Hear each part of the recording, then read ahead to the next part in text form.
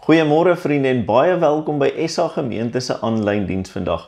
Dis 'n voorreg vir my om saam met jou en jou gesin op hierdie manier rondom God se woord byeen te kan kom. Ek bid en vertrou dat dit vir jou verrykend sal wees, soos wat dit ook in voorbereiding vir my vir vandag se boodskap was. Ek wil net graag een of twee sake onder jou aandag bring in terme van aankondigings. Ons almal het die wonderlike weer oor die afgelope 2 weke geniet en 'n klompie van ons het besluit om te gaan kamp by die Big Church Day Out oor die lang naweek in Kent. So ek wil jou uitnooi as jy in die omgewing is of as jy self daar kamp of as jy dalk net vir die dag wou deurkom. Kom gerus en kom soek my en Tanya en die res van ons gemeente op en kom kuier gerus lekker saam. Die tweede saak is 4 sessies saam met Louisa van Liebenberg, wat geadverteer word op ons webwerf. Londenwyk bied vir ons 4 sessies saam met Louisa aan, wat ter verryking van jou eie lewe, jou verhoudinge en ook jou huwelik kan gaan. En ek wil jou graag uitnooi om van die 5de Junie af dan saam te kom kuier. Gaan koop jou kaartjie en kom skakel gerus in en kom gesels saam. En die derde saak is, daar is 'n besige somer wat vir ons gemeente voorlê, vir elke wijk. So ek wil jou aanmoedig, hou die gemeente se korrespondensie en kommunikasie dop, sodat jy weet wanneer wat gebeur. Ek weet daar is 'n klomp pikniks en braais beplan, so maak seker jy is daar en jy kom kuier lekker saam. Terwyl ons dan net so sit, kom ons buig die hoofde, kom ons sluit die oë en kom ons begin vandag se boodskap. Here Skepper God van hemel en aarde, ons kyk op na die berge en ons vra, waar kom ons hulp vandaan? En ons weet, Here, ons hulp kom van die Here af, wat hemel en aarde gemaak het en wat trou bly van nou af tot in ewigheid. Gemeente, ek groet julle in die naam van God die Vader, van Jesus Christus die Seun en die Heilige Gees. Amen. Wat maak saak in jou en my lewe? Wat is daar waarvoor jy ontsaglik lief is? Of wat is hier waarsonder jy glad nie kan klaarkom nie? Hou jy van jou gunsteling kos, of hou jy daarvan om op vakansie te gaan? Of hou jy dalk van die motor wat jy gekoop het? Dalk hou jy van jou werk of die loopbaan waarheen jy op pad is. Is jy lief vir jou troeteldier? Of het jy jou kinders of jou broer of suster of jou ouers werklik lief? Is jy lief vir jou huweliksmaat en tot watter mate, of is jy dalk lief vir jou vryheid en daarom het jy nog nie iemand gevind of werklik na gesoek om jou lewe mee te deel nie? Wat is dit van hierdie dinge wat jou laat dink, ja, ek is mal daaroor of ek is versot daarop of ek kan nie daarsonder klaarkom nie? Is dit die gevoel wat in jou binneste leef, wat jou tot oortuiging dring om aandag te gee hieraan? Of is dit die begeerte om net goed te doen vir dit wat vir jou saak maak? Of is dit dalk 'n mengsel van die twee? Iewers tussenin. Ons almal is in staat om te sê waarvoor ons lief is. Maar wat beteken dit as ek en jy lief is? Wat beteken dit as iets ons lewens in beslag neem en ons werklik getuig dat ons lief is daarvoor? As iemand jou en my kon rondvolg vir 'n hele jaar ongesiens, sonder dat ek en jy weet dat hulle daar is, of dat dit daar is, wat sou daardie persoon of daardie saak rapporteer oor jou en my liefdes? Wat is dit wat ons aan aandag gee in ons lewens, wat getuig van liefde? Wat sal die rapport sê oor jou en my woorde, oor ons dade, oor die tyd wat ons spandeer aan sekere sake? Ons almal weet, met omgee en liefde kom waarde en waardering, maar so ook seer en teleurstelling. Het jy al ooit die vraag gevra, of is die vraag dalk al ooit aan jou gevra, as jy my lief gehad het, sou jy dit nie gedoen het nie? Of sou jy dit nie gesê het nie? Of sou jy nie dit oor my gesê het nie? Volgende donderdag is Hemelvaart. Hemelvaart wat ek en jy getuig en bely, dat ons Here opgegaan het na die hemel en dat hy vir ons gaan plek voorberei het. Dis 'n dag wat ek en jy as kerk en gemeente in Engeland moeilik kan saam spandeer. En daarom het ek vanoggend 'n gedeelte gekies wat net voor Hemelvaart gebeur het, sodat ek en jy hopelik saam kan voorberei op die koms van donderdag. Op dit wat donderdag vir jou en my beteken en dat ek en jy dit ook so kan saamgedenk. Ons teksgedeelte vandag kom uit Johannes 21 uit, vanaf verse 15 tot 19. En in hierdie gedeelte vra Jesus vir Petrus dan ook 'n belangrike vraag. Kom ons gaan lees dan nou saam. Toe hulle klaar geëet het, vra Jesus vir Simon Petrus, Simon, seun van Johannes, het jy my baie lief, meer as hulle hier? Ja, Here, antwoord hy hom, U weet dat ek U lief het. Hy sê toe vir hom, laat my lammers wei. Jesus vra hom weer 'n tweede keer, Simon, seun van Johannes, het jy my baie lief? Ja, Here, antwoord hy hom, U weet dat ek U lief het. Hy sê toe vir hom, pas my skape op. Jesus vra hom die derde keer, Simon, seun van Johannes, het jy my lief? Petrus het bedroef geword, omdat Jesus hom die derde keer gevra het jy my lief? En hy antwoord hom, Here, U weet alles, U weet dat ek U lief het. Hy sê toe vir hom, laat my skape wei. Dit verseker ek jou, toe jy jonger was, het jy self jou klere vasgemaak en gegaan waar jy wil. Maar wanneer jy oud is, sal jy jou hande uitsteek en iemand anders sal jou vasmaak en jou bring waar jy nie wil wees nie. Dit het Jesus gesê en daarmee aangedui deur watter soort dood Petrus God sou verheerlik. Daarna sê hy vir hom, volg my. Tot sover uit die woord van God. Hierdie Petrus waarvan ek en jy lees, is een van die 12 wat Jesus self gekies en geroep het om hom te volg. Hierdie Petrus is een van die 3 waarin Jesus baie tyd en onderrig geïnvesteer het in. Hierdie Petrus is die een wat in die tuin van Getsemane in Matteus 26 vers 33 aan Jesus gesê het, al sou hulle U ook al in die steek laat, ek sal U nooit in die steek laat nie. Dit is dieselfde Petrus wat daardie einste nag, nog voor die haan gekraai het, 3 keer vir Jesus verloon het. Ontken het dat hy met hierdie man geassosieer is of enigsins deel gehad het aan sy volgelingskap. In ons gedeelte vanoggend, na Jesus se opstanding, vra Jesus vir Petrus 3 keer, het jy my lief? En 3 keer sê Petrus, Here, U weet dat ek U lief het.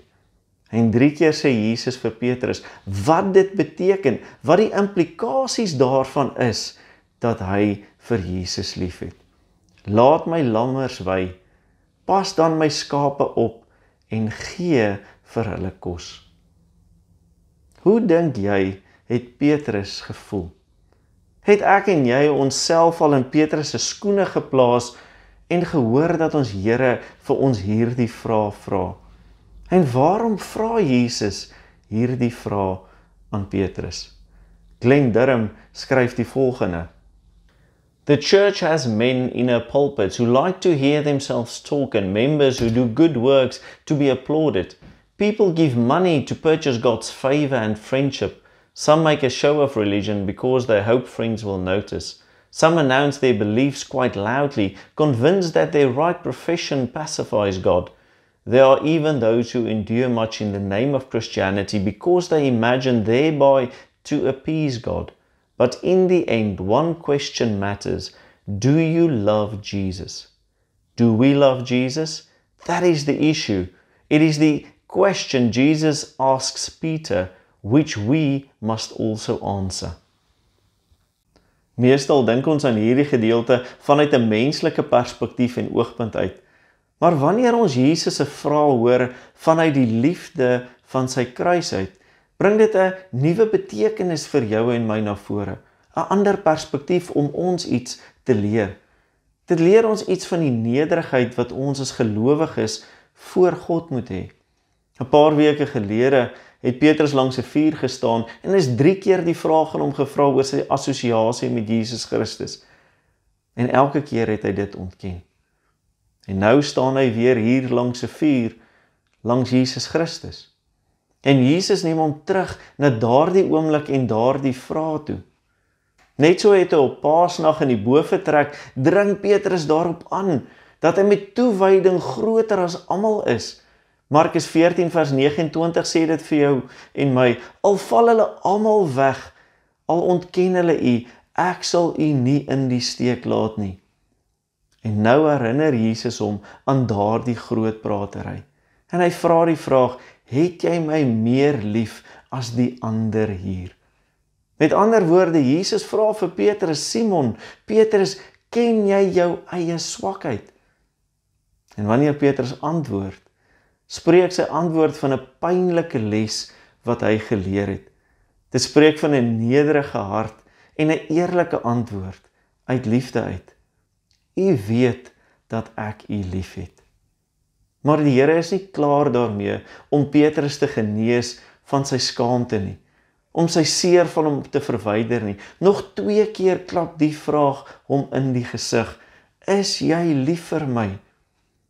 Voor die tyd het Petrus 3 keer die vraag gehad en 3 keer het hy dit ontken. En nou vra Jesus 3 keer die vraag en 3 keer gee 'n eenvoudige, nederige disipel die antwoord, dat hy lief is vir sy Here. Om God te dien vereis nie volmaaktheid nie. Dit verg die eerlikheid en nederigheid om jou eie tekortkominge te erken en mee 'n pad te stap. Om Jesus Christus te dien, vra van jou en my en vereis nederigheid. Jy hoef nie 'n groot geleerde te wees wat al die teologiese boeke al gelees het nie. Nee, jy hoef dit nie te wees om God te dien nie. Ons hoef nie op 'n buitengewone manier begaaf te wees om God te kan volg en hom eer te bring nie. Ons hoef egter net ons swakhede te ken en te erken. Ek en jy moet leerbaar wees en ons moet aan sy voete neersit en ons moet leer van sy liefde en genade en wat hy van ons vra. Jy moet alleen deur Jesus Christus, deur sy gees en deur die liefde van God, jou lewe versterk en jou pad, jou lewensreis loop in sy naam en tot sy eer. As ons gedeelte lees, dan moet ek en jy ook daarop let, dat dit ons leer, dat ons om Jesus Christus te kan dien, dat ek en jy liefde moet verstaan en liefde moet leef. Ons gedeelte wil jou en my daaraan herinner, dat Jesus reg deur sy bediening en in die hartjie van sy bediening die liefde geplaas het. Johannes Calvin het dit soos volg verwoord. Met hierdie woorde bedoel Christus dat niemand die kerk getrou kan dien en die taak om die kudde te voed kan volhou, tensy hy hoor as mense kyk nie. In die eerste plek is die ampt van voeding op sigself moeisaam en lastig. Hy of sy sal dit moeilik vind, tensy die liefde van Christus so in sy hart heers, dat hy homself vergeet en hom geheel en al aan God toewy en so elke struikelblok oorkom. Diegene wat geroep is om in die kerk te dien en regeer, moet dus onthou dat hulle by die liefde van Christus moet begin. Jesus vra van ons elkeen, van elke lid van sy kerk en sy liggaam, het jy my waarlik lief? Ek en jy as gelowiges, se Bybelkennis en geloofsvolwassenheid en spiritualiteit is baie belangrik. Maar in alle fasette van ons geloofslewe en verhouding met God is liefde die prioriteit. Vir die van ons wat God innig lief het, sal ons moontlik meer kan doen vir die koninkryk as ander met groter vermoëns, maar met minder liefde. En daarom eis Jesus van Petrus in hierdie gedeelte, wees klaar met jou groot pratery, wees klaar met jou afhanklikheid van jou eie kragte en argumente, jou meerwaardigheid en jou heiligheid. Die vraag is jy lief vir my? En Petrus se antwoord is opreg, nederig en eerlik. Dis 'n belydenis, Here, U weet dat ek U liefhet. Dit is die Petrus waarvoor Jesus gepraat het in Matteus 16 vers 18 toe hy gesê het, op hierdie rots sal ek my kerk bou. Dit is die Petrus wat toe hy gehoor het van die oop graf opgestaan het en gehardloop het om sy Here te gaan sien en te vind. En dit is die Petrus wat so sy Here gekruisig is vir die evangelie. die goeie nuus van Jesus Christus se verlossing. Augustinus het gesê, dit is nodig dat Christus eers vir Petrus se redding moes sterf, en dan Petrus vir Christus se evangelie moes sterf. Augustinus het gesê, dit was nodig dat Christus eers vir Petrus se redding moes sterf, en dan Petrus vir Christus se evangelie moes sterf. Elkeen van ons het 'n roeping om Christus te dien. Jy dien God wanneer jy jou man eer en aan jou kinders voorsien. Jy jou vrou hanteer soos Christus die kerk liefhet. Jy bevriend raak met jou buurman of buurvrou wat dalk nie altyd so vriendelik of tegemoetkomend is nie. Jy 'n woord van hoop aan iemand of 'n vreemdeling bied wanneer hulle veral seer of swaar of bedroef is. Jy dien God wanneer jy jong mense of studente onderrig of wanneer jy op skool waarlik na die kennis en die wil van God soek, of wanneer jy as volwassene die Here se wil en wee vir jou lewe ontdek. Om Christus te dien en waarlik lief te hê, moet ons onthou dat Christus jou hart se liefde wil hê. Hy verlang daarna om jou liefde te ken en te ervaar. Sommige van julle en van ons sal sê, maar ek is sondig. Ek faal soveel keer, ek skiet tekort. Ek het my sonde probeer wegsteek in vrees en ek het geleenthede verspeel om naby aan God te wees of deel van sy gemeente en sy kerk te wees. Ja, ons het, maar so ook Petrus. Maar Christus het juis gesterf vir Petrus en elkeen wat die vraag kan antwoord, het jy my lief? God sien groot foute en geweldige swakhede en tekortkominge oor die hoof vir diegene wie se hart reg is. So die oproep tot jou en my, wees lief vir God. En dan moet ons ook leer. Ons moet leer om die les van nederigheid op ons lewens toe te pas. Baie Christene dink dat as hulle sonder sonde is, hulle God kan dien en tot God kan nader. Maar Jesus sê vir Petrus, nou dat jy jou foute ken, kan jy in my krag God dien. Die les van nederigheid is nie dat jy minder van jouself moet dink nie. Dit is om minder aan jouself te dink en meer aan God te dink. Wanneer ons ontoereikendheid uiteindelik God se algenoegsaamheid ontmoet en daai twee bymekaar kom, dan het ek en jy lewende ewige water om aan ander te deel en hulle wat dors het na die Here te roep en te lei. Die vraag vanoggend is, kan jy en ek vandag voor die Here eerlik sê, God, Here, U weet dat ek U waarlik liefhet. Baie van ons sal dalk eerder wil antwoord, Here, U weet ek glo in die drie-eenheid. Here, U weet dat ek kerk bygewoon het. U weet dat ek my deel en my tyd gee wanneer dit nodig is. U weet dat ek nie steel nie. U weet dat ek met my buurman praat en help waar ek kan.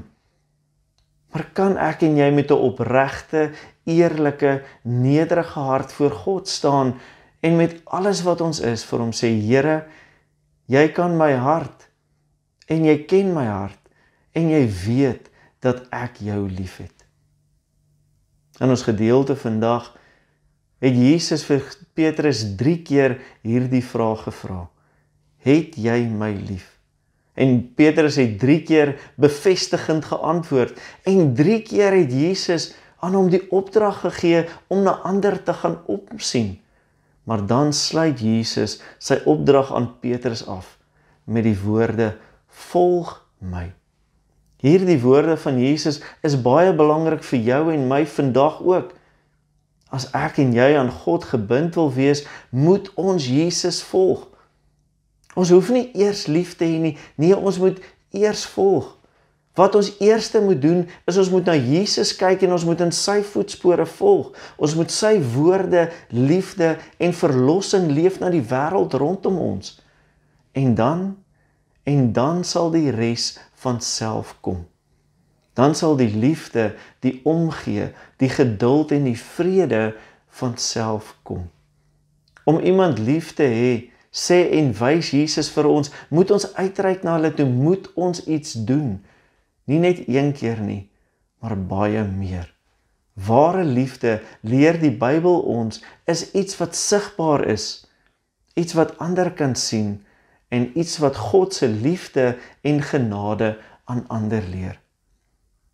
Daarom is dit my hoop en my gebed vandag, dat elkeen van ons van hier af sal weggaan, en dat ons die Here se vraag sal antwoord, en dat ons opreg kan antwoord, Here, U weet, ek het U waarlik lief. En mag ek en jy dit gaan leef met ons hele hart, met ons hele verstand en met al ons krag. Kom ons bid saam. Here, ons almagtige Vader en God, liefde is U groot gebod. Liefde is ons steeds verskuldig aan ons naaste en ons God. Ons wil U gebod bewaar, maar ons struikel baie kere. Leer ons liefde vir mekaar, maar bo alles vir U, ons Here. Amen. Ons gaan dan nou geleentheid gee om doelbewus tyd te maak en te dink oor ons offergawe, ons dankoffer vir die Here. Daar is verskeie maniere wat jy 'n bydrae kan maak en die volgende skyfies gaan jou herinner aan elkeen van hulle.